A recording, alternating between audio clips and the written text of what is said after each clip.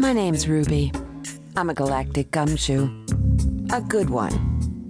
But this isn't about me. It's about someone they call the Tookiah. Tookiahs tend to stay out of big cities. Maybe it's because they need room to stretch their tentacles, especially since they always have a couple wrapped around some shady deal or another. So the last place I ever expected to bump into a Tookiah was in my hometown, Sumanula Central. But that's where I found him, right here on the Boulevard of Broken Dreams.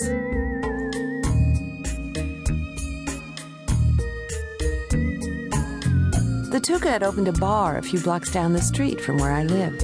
I live on what's called the B side of town. The rent's not bad, the boulevard's a little shoddy, but it's never boring down here.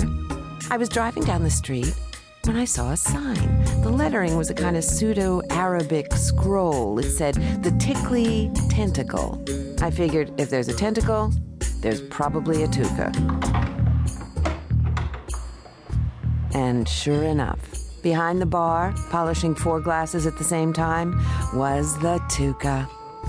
2 of his 3 eyes didn't bother to look up, but it was the third one, the upper eye, the sleepy one that appears bored by everything but never misses anything. That one sleepily looked over at me and then blinked and opened wide. Ruby!